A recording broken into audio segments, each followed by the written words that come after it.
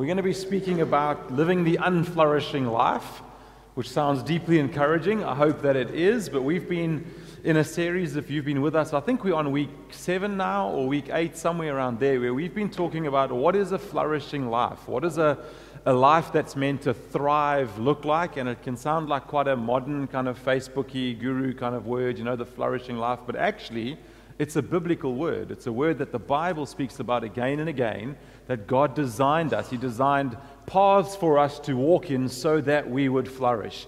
But what happens, and some of you are sitting here this morning, in some area or another, and even you've been here for the whole series, and you've been listening to, flourishing spiritually, flourishing physically, flourishing emotionally, flourishing mentally. We're even going to speak about flourishing financially. We've spoken about flourishing in your workplace, and you're kind of going, I am not. What then? What about if you feel like you're the unflourishing one, the one who's not measuring up, the one who's dropping the ball? You're sinning again and again in the same ways, and you go around this mountain, and it's like, oh, I know that rock, I know that tree, I was here last week, it's very familiar, I've gone around the same sin again and again and again. What do we do when that's how we feel? Well, there's one thing we could do, and that's that we can apply cheap grace. Cheap grace is where I say to you, no, you really are flourishing, even if you aren't. But you really are, right? That's not what I want to do today. I really don't want to do that. It might be that you really aren't flourishing. This is going to be a deeply encouraging message, people. It might be that you aren't.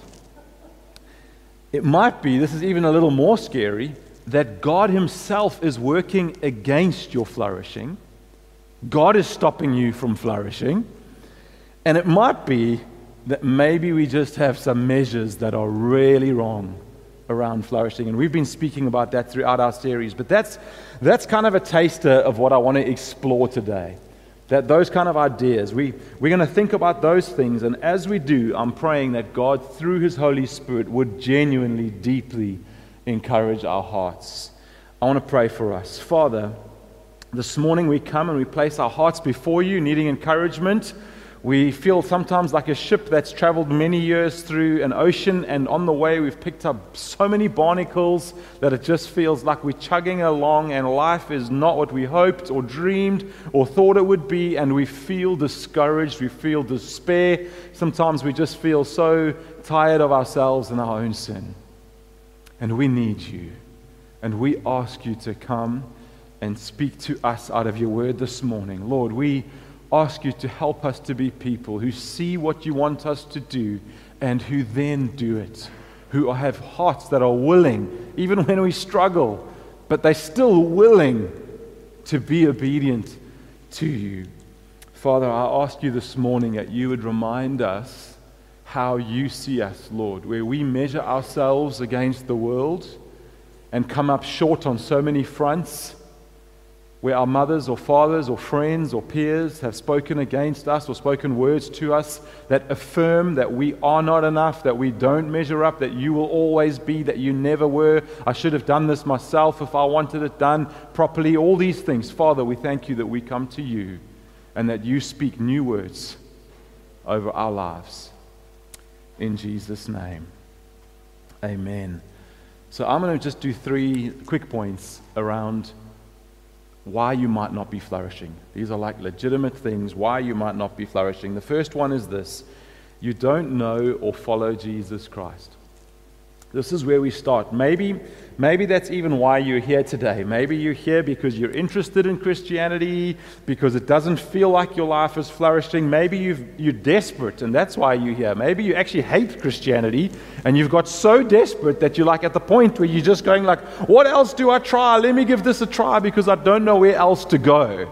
Right? That might describe some people sitting here this morning. Jesus himself in one of the Gospels, and if you are exploring faith, you may have no idea what I'm talking about. The Gospels are what Jesus' disciples wrote about him, about his life. So after Jesus died, these men who had followed him around wrote stories and telling what Jesus had said. And they said that Jesus said this in John 10, verse 10.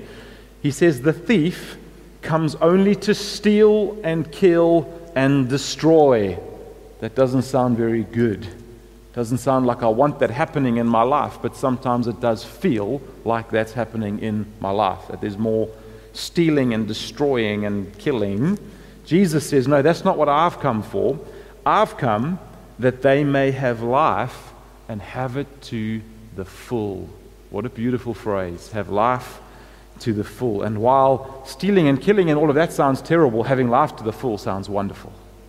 That's the kind of flourishing I'm wanting. But the point Jesus is making is that you don't have this full life without Him. And that's the point I'm just starting us off on this morning. I don't want you to feel like I'm not flourishing and no one has said to you, actually, if you don't have Christ in your life, you will not flourish.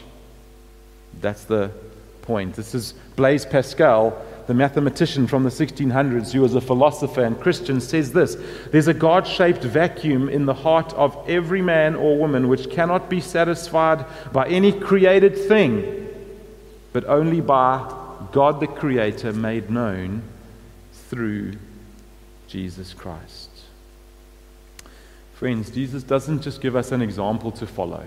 He does do that, but it's not just an example. There's not just one of a few options. You could do this, you could do this. Jesus says, I am the way. I am the truth. Not I'm going to show you another path that you can follow. No, Jesus Himself is the way that we come to the Father. So, Paul in Ephesians chapter 2, you know, Paul is the apostle in the New Testament again. If you don't know who that is, he says something quite depressing, really.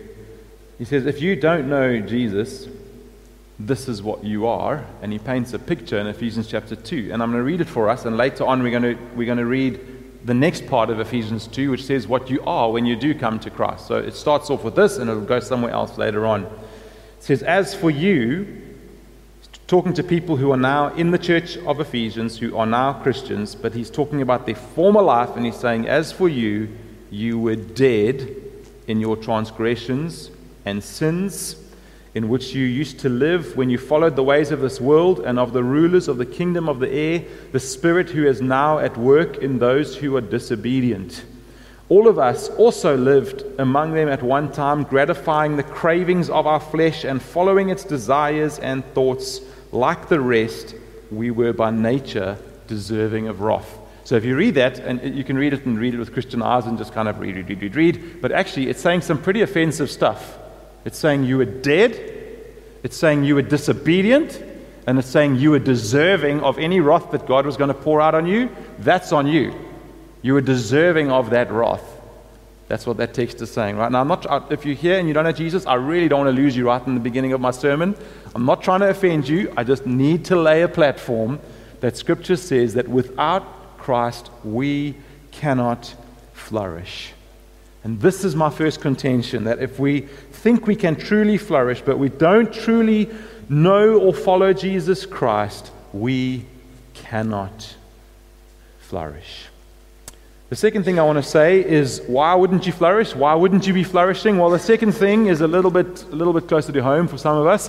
Well, because I live in disobedience.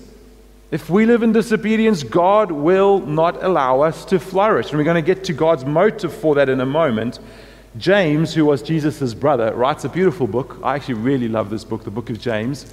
And he writes in chapter 4, and he says, just this short little thing, if anyone then knows the good they ought to do and doesn't do it, it is sin for them. So we try so hard to avoid the things we know are bad. James kind of goes, hang on, it's even a bit beyond that. Even if you know what you should do and you don't do it, you're sinning.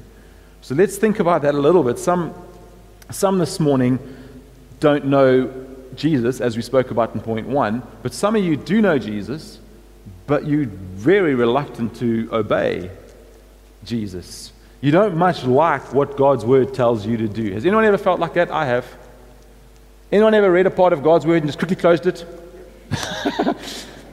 Wish you didn't know that. Went to a conference and someone taught something, or you heard a preacher preach something and you thought like, oh, I wish I could just kind of go back in time and rather go to the beach because I did not want to know that. Now I feel like I know it. I'm responsible for it. I've had that feeling. If you read God's word, sometimes you can go, this seems really outdated. This seems really restrictive. Anyone ever feel like God's trying to stop my fun? I just want to work and be rich, and God comes with these other ideas, and it's irritating that He wants to speak to me about my finance because actually it's just a private matter. What's it got to do with you, church, and especially, what you, God, and especially with you, church? Right? Just me or anyone else? Often I've struggled with the fact that it doesn't make sense. I read something and I look at it with my Paul Hodgson 2023 glasses on, and I'm like, this doesn't compute. It does not add up to what my culture is telling me adds up to, in this case, flourishing, happiness. This and this and this equals happiness. It's obvious. Look at Instagram, right?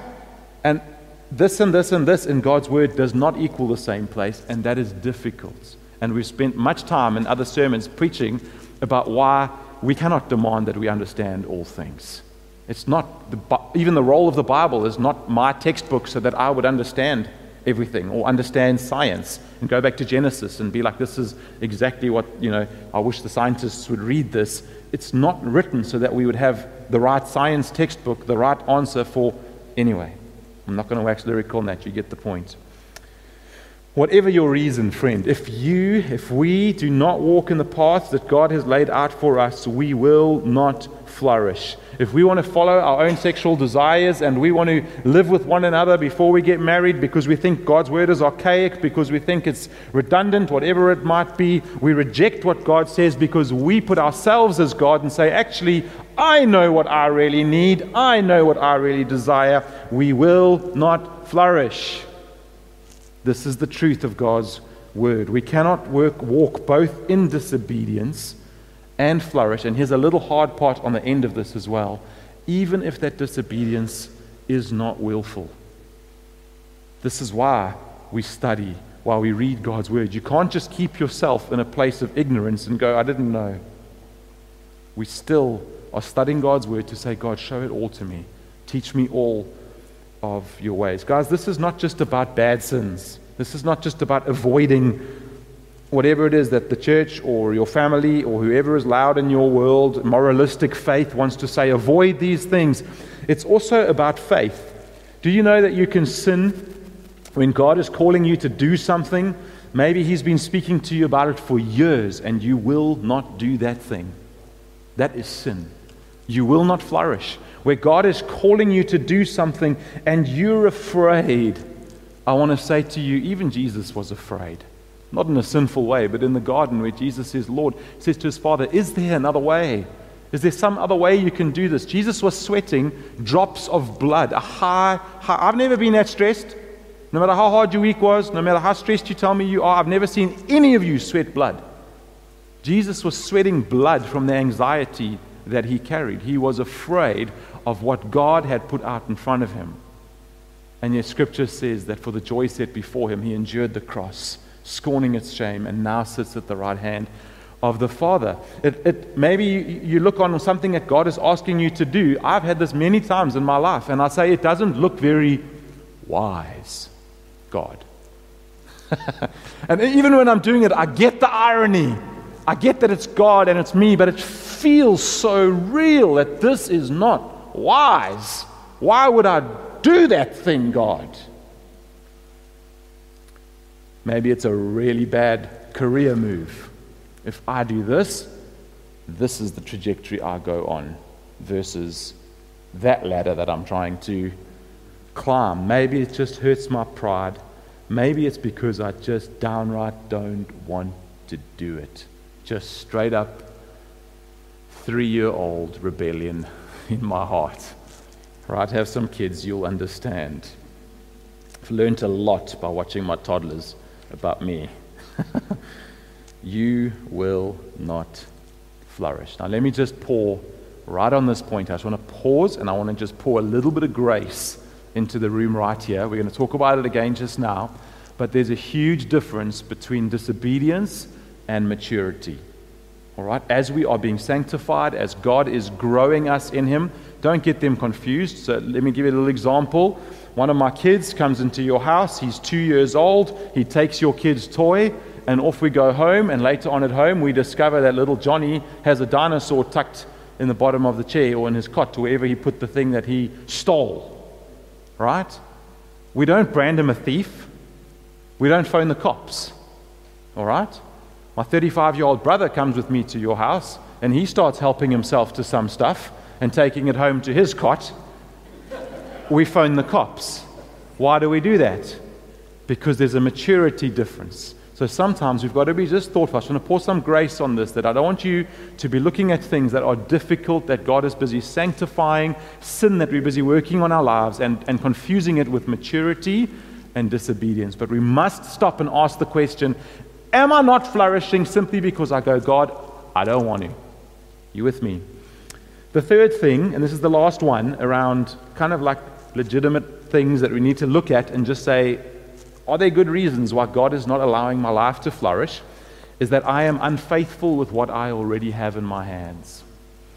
So many times in my lives, I do not believe in reincarnation. I remember saying to God, like, I want this thing. Like, I want my ministry to be like this, or I want to be able to do this, or whatever it is. And I just feel like God's Spirit saying to me, what's in your hand, and what have you done with it? It's wonderful to think about when I was in the business world, franchising my business and going global, before I'd even grown anything on the ground that was worth reproducing. And just God saying to me, I remember being on a plane going to Joburg to go and check out a new product and thinking this was going to blow open my business world, because, anyway. And I just remember being on that plane and God just saying, Paul, you're not being faithful with what I've already given you. The business I've already given you. You're not showing faithfulness in that area. Friends, if we are not faithful, Scripture teaches us extremely clearly that to the one who is faithful with a teeny tiny bit, God gives more. And then God gives more. And then God gives more. But to the one who is unfaithful, Scripture says, even what they have will be taken from them. This is a vital thing for us to learn. I'm not going to spend any amount of time on this, but I do want us to stop and to pause and consider if this is a barrier to our flourishing. Let me say it like this. You might not know all of Scripture. You really might not. You might be miles away. Maybe you've just started reading the Bible. You've got no idea. Let me ask you, what do you know? What do you know? And what are you doing with that? That's the issue of faithfulness right there. What do we know, and what do we do with that? You might not have faith yet to completely change your career, to walk in and put your resignation down and say, I'm going to do this. God is calling me to this great faith venture. You might not be able to do that yet, but you might be able to sit in a boardroom and say, God, give me faith to say what I need to say, because what's being asked of me here is disintegrous, and I need to have integrity. That might be the faith that you need. It might be the faith to fill in your tax form properly and to say, God, I trust you, not me, to care for me financially. So I'm not going to steal from any government, or no matter how I may think they do or don't use my money wisely, right? These are faithfulness issues. And what happens is that as you are faithful in those small little boardroom moments, God grows your faith, and you get muscled, and you get muscled, and you get muscled, until one day you are able to take great leaps of faith, not because you're some super faith person, because you have been faithful in thousands and thousands of little small moments. Everyone, friend, that you see doing significant things for God, if you go and spend some time with that person, you will find a track record of little things that they have faithfully been doing first. So in all those points above, I don't follow Jesus Christ, I don't want to obey Him, or I am not faithful, I just want to quickly ask the motive question. What is God's motive from stopping you from flourishing when you don't do those things? Is he punitive? Is He a headmaster? Is He trying to stop your fun? Is He trying to restrict you? Friends, it might surprise you when I say this, but this is a profound display of the love of God. It's a profound display of God's love. If God loved you and yet let you do whatever you wanted to and still caused you to flourish, it would be neglect. God loves you so much that He stops us. God actively works against us and stops us from flourishing so that we realize and turn back to God. Think about another, I've got lots of children analogies, but think about a parent and a stove and a child. And a child going towards a stove that is hot, and the child really wants to touch the stove. And the child is convinced that touching the stove will lead to flourishing. It will be a good thing. It's an adventurous thing. And the child is reaching out to touch the stove. What prompts the father or the mother to grab that child's hand and say no? Or, heaven forbid, give them a little smack? What prompts that? Some punitive... It's love. It's love that says that is not going to make you flourish. Not touching the stove will make you flourish. So because I love you, I'm going to stop you. Does that make sense? Okay, let's carry on. So those are the three things that are legitimate barriers to flourishing. And now I want to talk about some that I think many of you are feeling. Many of you are feeling these next ones. And I just want to put some skin on these bones. What about if you do follow Christ? What about if you really are trying to be obedient? What about if you do feel that you are being faithful with the small things that God has given to you? Obviously, all of us, guys, we're doing this in part, right? All of us, we're trying to be obedient, also recognizing that we're not always that obedient. But there's a heart willingness. What if you are the person who is feeling like, God, I am willing, I want to do these things. I doubt, but I want to have faith. Give me faith, God. What if you still feel like you're unflourishing, still feel like you don't measure up? While I started off by saying I don't want to pour cheap grace on you and say, well, no, you really are flourishing, I really do want to pour some biblical grace on you this morning, because I think there's some common wisdom and some biblical stuff that is going to be deeply encouraging for us. Number one, what happens when God delays? In other words, I'm discouraged. Is this coming up? I'm discouraged because I thought it would happen faster. Does anyone feel like this about your life with Jesus? No one at all? I've got one or two nods. I feel like this. I thought by 41 years old, man, I had visions of where I would be with Jesus, and it was a lot further down the line. I had visions of my impatience. That's one of my biggest struggles. I thought I'd be so much more patient, have the patience of Job, you know. Maybe this is one of my favorite verses because it just resonates so deeply in my own heart. The Apostle Paul writes in Romans chapter 7, so he says, I find this law at work. Although I want to do good, evil is right there with me. For in my inner being I delight in God's word, or God's law. But I see another law at work in me, waging war against the law of my mind and making me a prisoner of the law of sin at work within me. Does anyone else feel this conflict that the Apostle Paul is writing about? I really do want to serve God, but I feel this sin, and there's like this fight going on inside of me. And then he describes it just so beautifully. What a wretched man I am. Who will rescue me from this body that is subject to death? Feel the emotion? He says, thanks be to God who delivers me through Jesus Christ our Lord. So then, I myself in my mind am a slave to God's law, but in my sinful nature a slave to the law of sin. Why am I not changing faster? Friends, you know, the reason that Romans text encourages me so much is when I think about the life of the Apostle Paul. He has seen Jesus in the flesh. This guy, writing, you don't know who he is. Guy writing Romans chapter 7 has seen Jesus in a vision in front of him, talking with him in the flesh. Do you know that Paul says, I did not receive my revelation from being taught in a church or being taught by the apostles. I went out into the desert somewhere, we're not quite sure what happened, but God himself came and taught me. Like the things that he was preaching, he had to go and check later on with the Jerusalem council because God had taught it to him and he wanted to just make sure. Right? This is the Apostle Paul. He has his experiences, which he says, I'm not even sure if I was in the third heaven or if I was in my body or if I was out of my body, but I was somewhere else and it wasn't earth. And God was saying these things to me. This is the guy he studied under, I think it was Gamaliel, one of the greatest teachers of that time, who could probably recite nearly all of the Old Testament verbatim. That's how much he knew his scripture.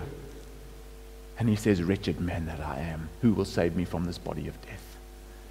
Friends, if that doesn't give you courage, you're dead. Honestly, this gives me so much courage that this guy is writing Romans chapter 7. Ecclesiastes, if ever you really are struggling with depression, is not a good book to read. But there is a really beautiful verse in chapter 3, verse 11. It says, he has made everything beautiful in its time. He has also set eternity in the human heart, yet no one can fathom what God has done from beginning to end. And Solomon is kind of holding up this, I don't really understand all of it, but man, I can see that God makes everything beautiful in its time. And this is my contention to you this morning. If you are struggling here, if you're struggling and looking at your life and saying, I thought I'd be so much further down the line, it takes time. We have a patient God. Friends, I want to encourage you, don't buy into drive-through theology. There's no such thing. There's no McDonald's in God's word. You don't drive past, grab your cheap burger and carry on. It takes time. It takes time. When your life looks like a mess, take heart that God is not finished with it yet. Keep pressing into Him, trusting that He will make it beautiful in His time.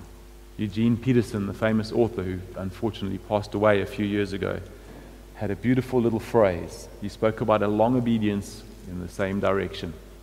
He said Christianity is a long obedience in the same direction. We keep doing the same things in the same direction for a long, long time. That's what it is. The second thing is a culture of hidden lives. You might be discouraged because you feel like everyone else is ahead of me.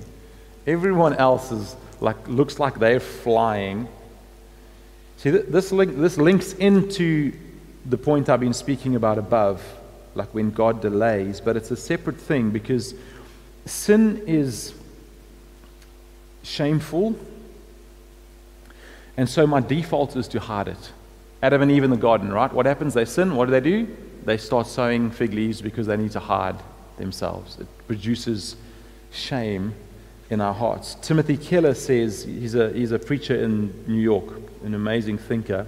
He says the gospel is this: we are more sinful and flawed in ourselves than we ever dared believe, yet at the same time we are more loved and accepted in Jesus Christ than we ever dared hope.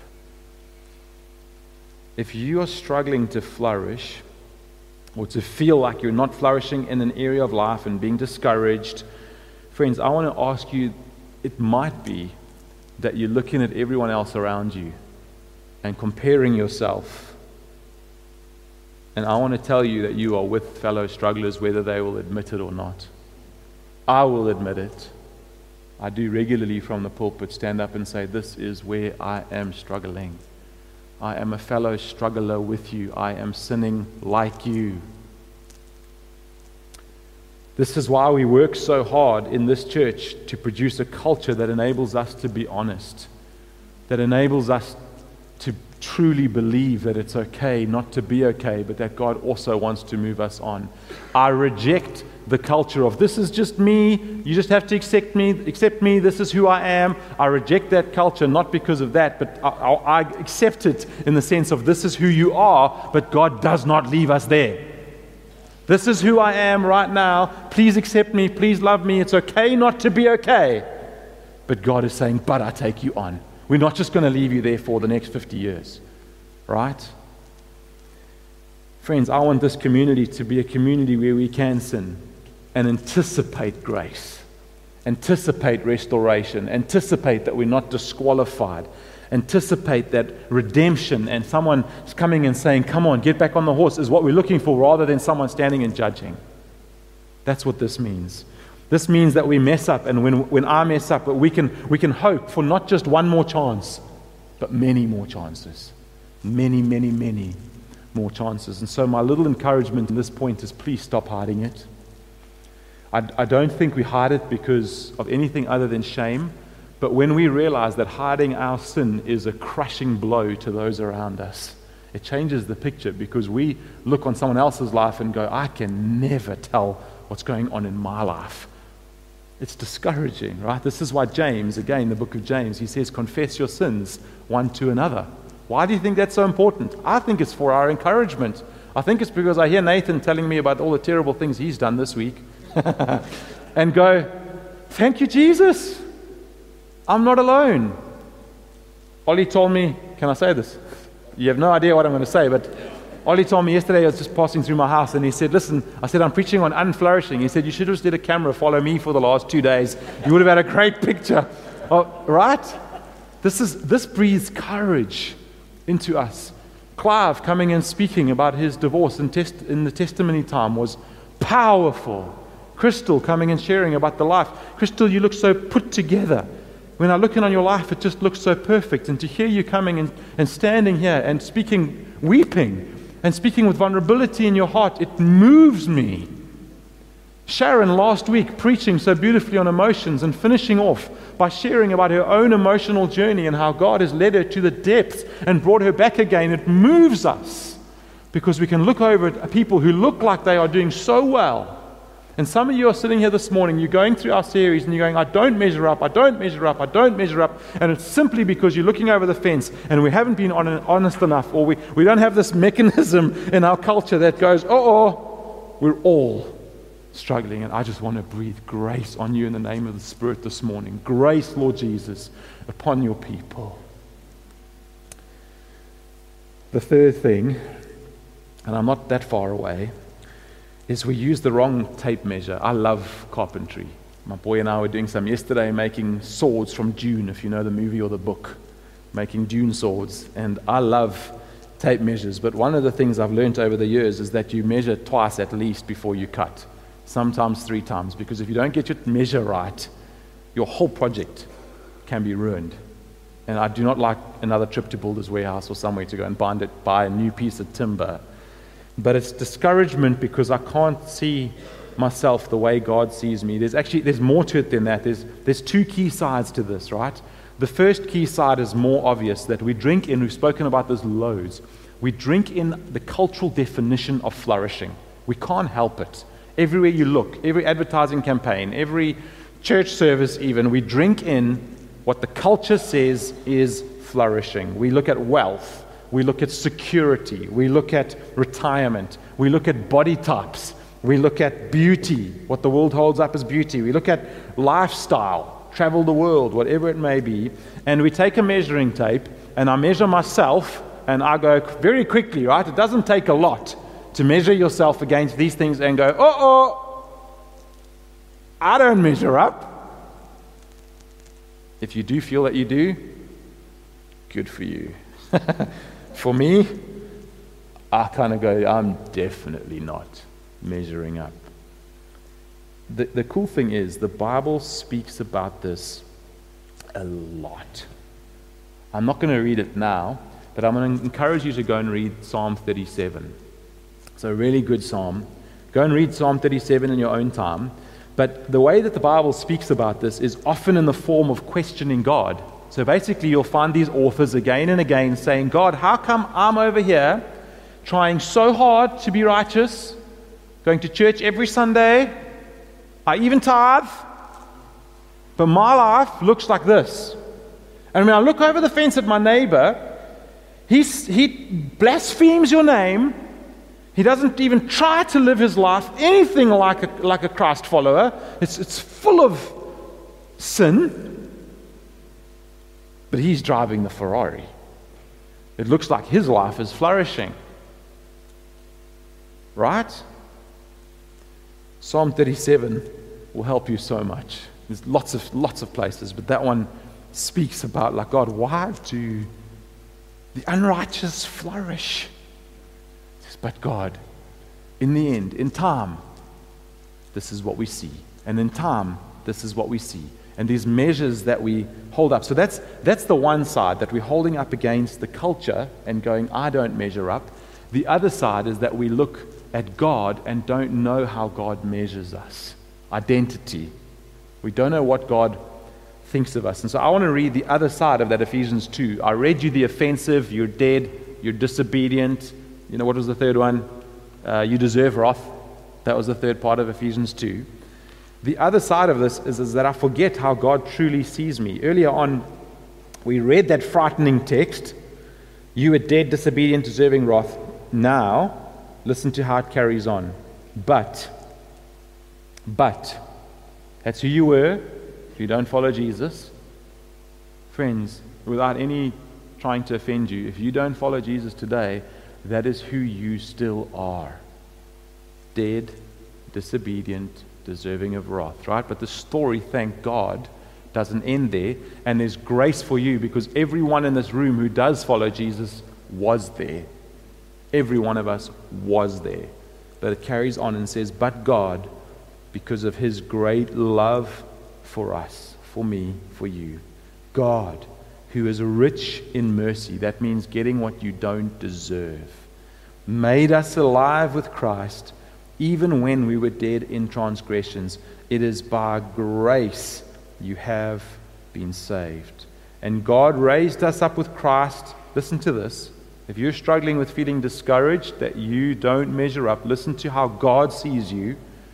God raised us up with Christ and seated us with him in the heavenly realms in Christ Jesus.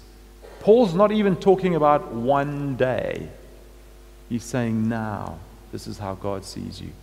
Raised and seated in the heavenly realms in Christ Jesus, in order that in the coming ages he might show the incomparable riches of his grace expressed in his kindness to us in Christ Jesus. So what Paul is saying is, look at how God has changed us, Ephesians, 2,000 years ago. Then he's saying, and part of why God did this is that we would be an example, a shining out of the immeasurable greatness of God for the years to come. 2,000 and something years later, we're looking and going, this morning, how encouraging is this? This is how God sees us. And the lives of Paul and those Ephesian believers whose names we don't even know are shining out this immeasurable 2,000-year-long story of the goodness and the grace of Jesus Christ. That's encouraging. We can take great courage that God uses a different measuring tape, both in how he defines flourishing in the first place, it's not like the culture, but also in how he measures us, how he sees me. The fourth and final point I want to make is it's all about me. Discouraged because I forget who's really doing the work. It's very easy to forget that God is the one at work saving me. It's very easy to begin, this is like with Galatians, where Paul says, tell me one thing, did you begin in faith? Isn't that where you started? Now, who cut in on you?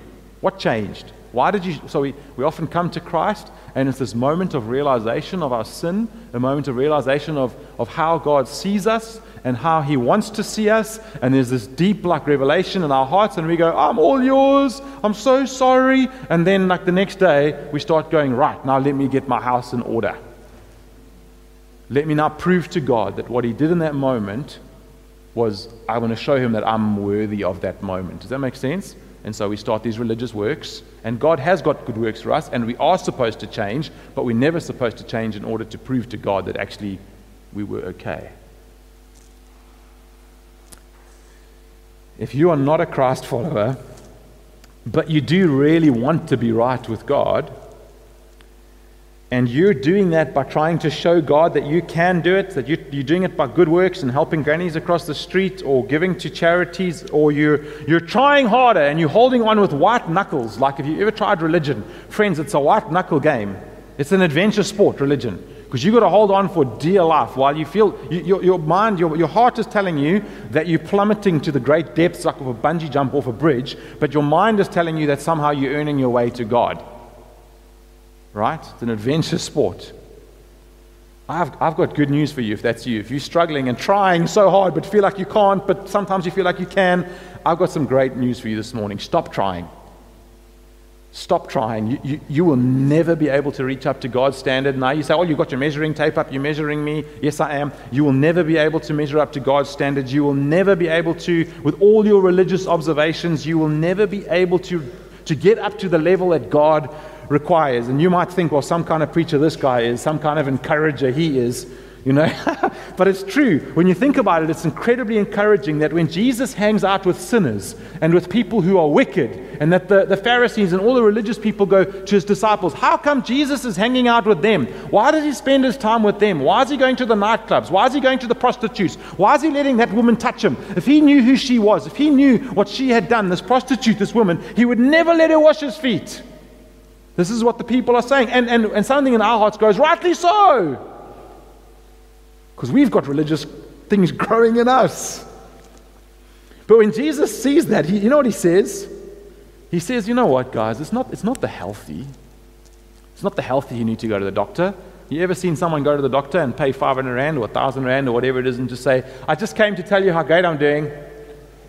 Just want to have a chat. Nothing's wrong. Everything's doing well. That's not when you go to the doctor. You go to the doctor when something's wrong. Right? Especially if you're trying to get off work and you need like 3 days sick note. Oh, I'm terrible. Oh. Jesus says, it's not the healthy who need a doctor, but the sick. And he says, go and learn what this means. I desire mercy, not sacrifice. For I have not come to call the righteous. I have come to call sinners. And so if that's where you find yourself this morning, you're tempted to say, let me just get this right. Let me just get my addiction under control. Then I can come to Jesus. When I haven't watched pornography for 3 weeks, then I can come to Jesus. Or this sin or that sin or whatever it may be. And Jesus is looking at you and going, you're perfectly positioned right where you are. I came for the sick. I came for you right where you are. The message of the gospel is literally that right in the worst moments of your life, in the moments of your greatest shame, if you think about that moment that you were like, if this ever got out, that moment, that terrible, terrible moment, the moments you most want to keep hidden, it's right in that moment that you are best positioned for the grace and the love of Jesus, where he comes and says, you're exactly who I came for. Exactly this sin, exactly this scenario. Hey, Jesus, here's an adulterous woman. The Bible says we're supposed to stone her. And Jesus goes, if you haven't sinned, why don't you pick up a stone and throw it? Embarrassed, the Pharisees have to peel off one by one and disappear, knowing their own hearts condemn them. And then Jesus, the only one, think about this, the only one who could legitimately have picked up a stone and thrown it at her, says, woman, neither do I condemn you. Go and sin no more. It's powerful. This is the gospel. Romans 5 says it like this. This is the last scripture we're going to read. When we were utterly helpless.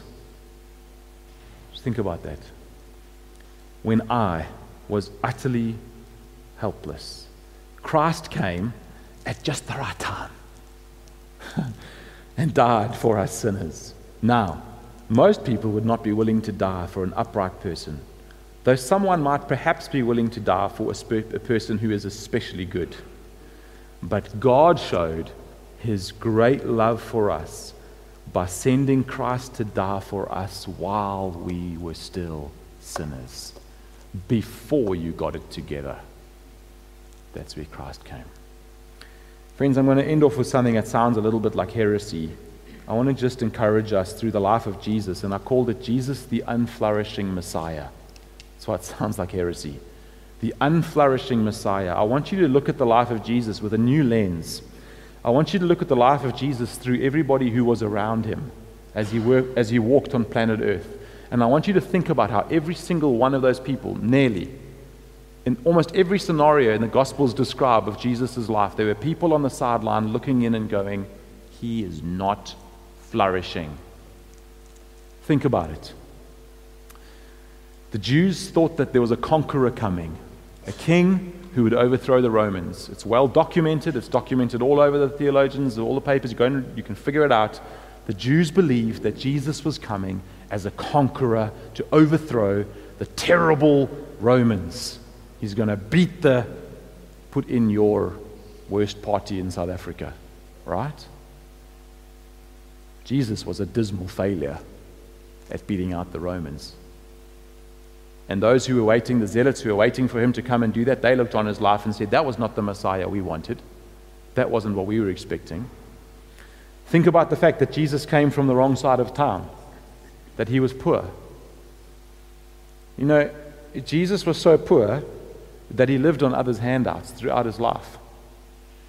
Have you thought about that? Have you thought about how Scripture shows that people supported Jesus everywhere he went? They paid. It was mostly women. Put him in their home, fed him, followed him, gave him money. Judas looked after the money. Not so well. Jesus was not a king. Isaiah tells us Jesus was not even good looking. He says he had nothing of physical beauty to attract us to him. Wasn't even good looking. Not like those pictures you see of Jesus that's Caucasian, which is also wrong, but like this beautiful flowing hair and he looks like he's just, an organics advert. It's not Jesus. It's not Jesus. It's true. So anyone looking in on his life, so they said, can the Messiah come from Nazareth? It's the wrong side of town. That's not where we find our next Messiah or our next religious leader. He doesn't come from Nazareth. Don't you know? That's not the place. It's like East London.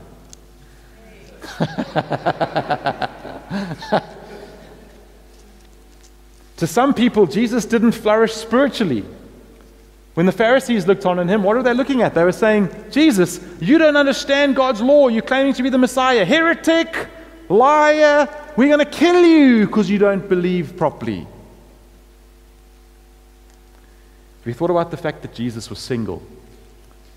Some of you think your flourishing life is going to start when you find a partner. Jesus never found a partner. Have you thought about the fact that Jesus had no children?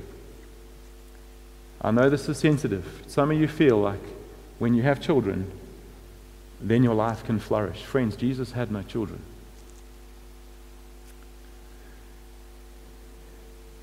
Jesus hung out with the unflourishing crowd all the time. We just spoke about it. The sinners, the prostitutes. People looked in on the sidelines and said, is that a flourishing life? He's not even hanging out with the right people. There was a day when Jesus nearly made all his disciples leave him. Like, it's the worst leadership book you could ever read. Like, he tells them, you've got to eat my flesh, you've got to drink my blood, and they're not ready for it yet. And it says most of them left him. And Jesus turns to his disciples and says, are you also going to leave? And they say, Lord, where are we going to go? To whom else shall we go? Which I kind of sometimes think whether they were thinking, if there was another good option, but where else can we go? In that moment, all those people who left Jesus were looking in and going, man, we followed him for a bit, but that's an unflourishing ministry over there. That's an unflourishing ministry. What about when Jesus died young? It's not in my plan for a flourishing life, right? 33. Stephen would have already been dead for like half a century.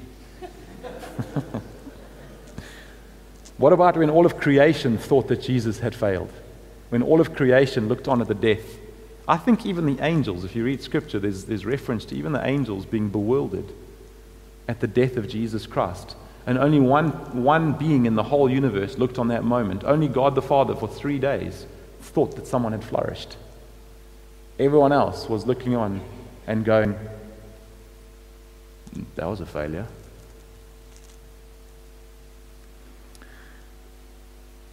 What about when Jesus established a church and the church began to stop flourishing in Acts? It only takes like 6 or 7 chapters, and then it said great persecution broke out and they started running away because people were killing them.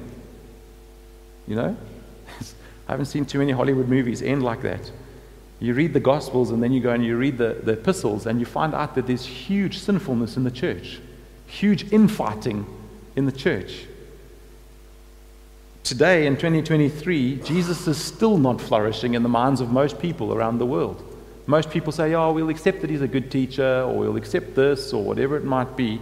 But friends, there's a season coming where we're going to more than ever find ourselves at odds with the culture, where the culture looks at us and doesn't just say we disagree. They're going to say that we are homophobic, that we are this, that we are that we are this, that we are bigoted.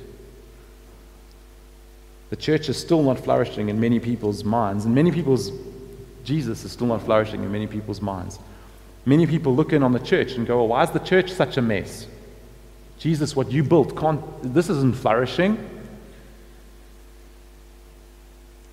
Friends, we need a deep, deep confidence that God measures differently. That's my encouragement to you this morning. God is looking on some of your lives, and you feel like you're trying to follow Jesus, you're trying to be obedient, you're trying to be faithful with what He's given you, and it still feels like you're not flourishing. I'm telling you, look into these things, and you will find God measures you with a different tape. We need to have a strong confidence in our hearts that we can live our whole lives with the world considering us an unflourishing mess, and God looking and going, that's my boy, that's my girl. Well done, good and faithful servant. Enter into your rest. Those are the words I want to hear. I love you guys, and I love your affirmations, and I love where some of you tell me that was a wonderful preach, or that was great, or whatever it might be. But it's like nothing compared to what I want to hear my Father say. Well done, Paul. I'm proud. When I drive home today, I don't ask, how did people in the congregation think I did? I want to hear God say, I spoke, you listened, you tried your best. Well done, boy. That's what I want to hear. Be encouraged, Christians. God exalted Jesus to the right hand, the unflourishing one, the one who the world looked at and said he didn't flourish. God looked at him and said, he's the flourisher of all flourishers. Come sit at my right hand. Come stand up next to me. I want the whole world to see you and to exalt you. And I go, Jesus, I like that. I like that. Be encouraged, Christians. And then if you do not know Jesus today, I'm going to give you a moment in a second. We're going to close our eyes because it's respectful, not because it's any super spiritual thing that happens. But we're going to close our eyes, and I'm going to give you a moment to say, Lord, I have been trying so hard. And today this guy tells me that I can stop trying, and actually I can throw my trust into you because you came for right where I am. And if that's you, today is a moment that you can say yes to Jesus. And then we're going to take communion together, which is a remembering of this life of Jesus. We remember the life of Jesus. We remember what He's done, and we say thank you. So let's do that as we close. So once you close your eyes, Father, I want to just lift up every heart in this room. I'm saying difficult things, challenging things, nice things, just a whole big mix of things, Lord. And I just ask that you'd come and so deeply encourage our hearts with your word this morning. Take some of the little thoughts that I've thrown out and some of the things I felt you speaking to me this week, and would they burn like little lights in people's head in the weeks to come, in the months to come, in the years to come, as you redefine us, as you show us that you loved us right in our sinfulness, right in our brokenness, Lord. And from that place, we can love others. We can respond. We can be whole. We can begin to let you change the measures of how we have even confidence in ourselves, because we can see that you don't measure in the same way. Father, this morning, I want to ask you if you're here. If you don't know Jesus, but something of this message challenges you, you don't even know all the details, or maybe you don't know very much scripture, or whatever it is, but in your heart right now, you can feel a response that says, I want to say yes to this Jesus, this one who loved me when I was in my sin. If that's you, won't you just raise a hand? It's only me that's looking, and I want to just pray with you. Thank you so much. Is there anybody else this morning? I'm not going to embarrass you. I'm not going to ask you to come to the front.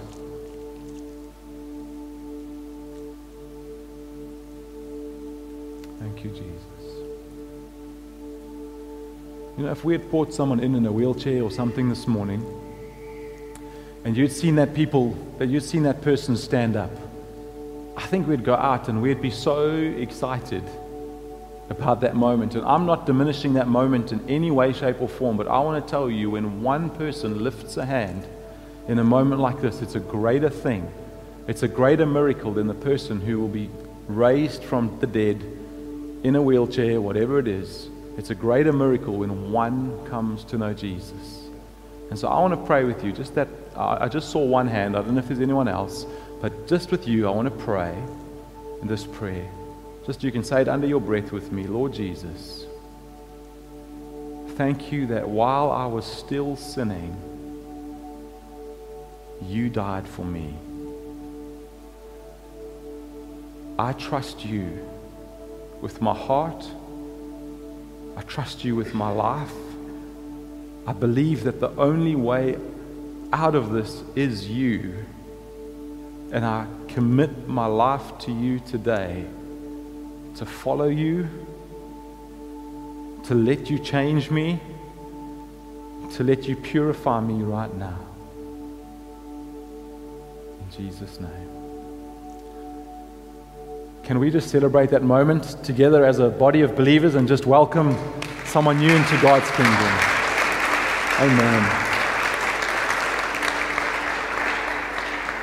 Friends, let's take communion together. I want to encourage those who responded in person or in their hearts. Won't you find a friend? Won't you find someone and tell them what Jesus has done in your heart so that they can start walking that journey with you? Amen. Sorry I kept you a bit long this morning. Communion together with your friends or family, and be blessed and have some water apparently. Love you guys.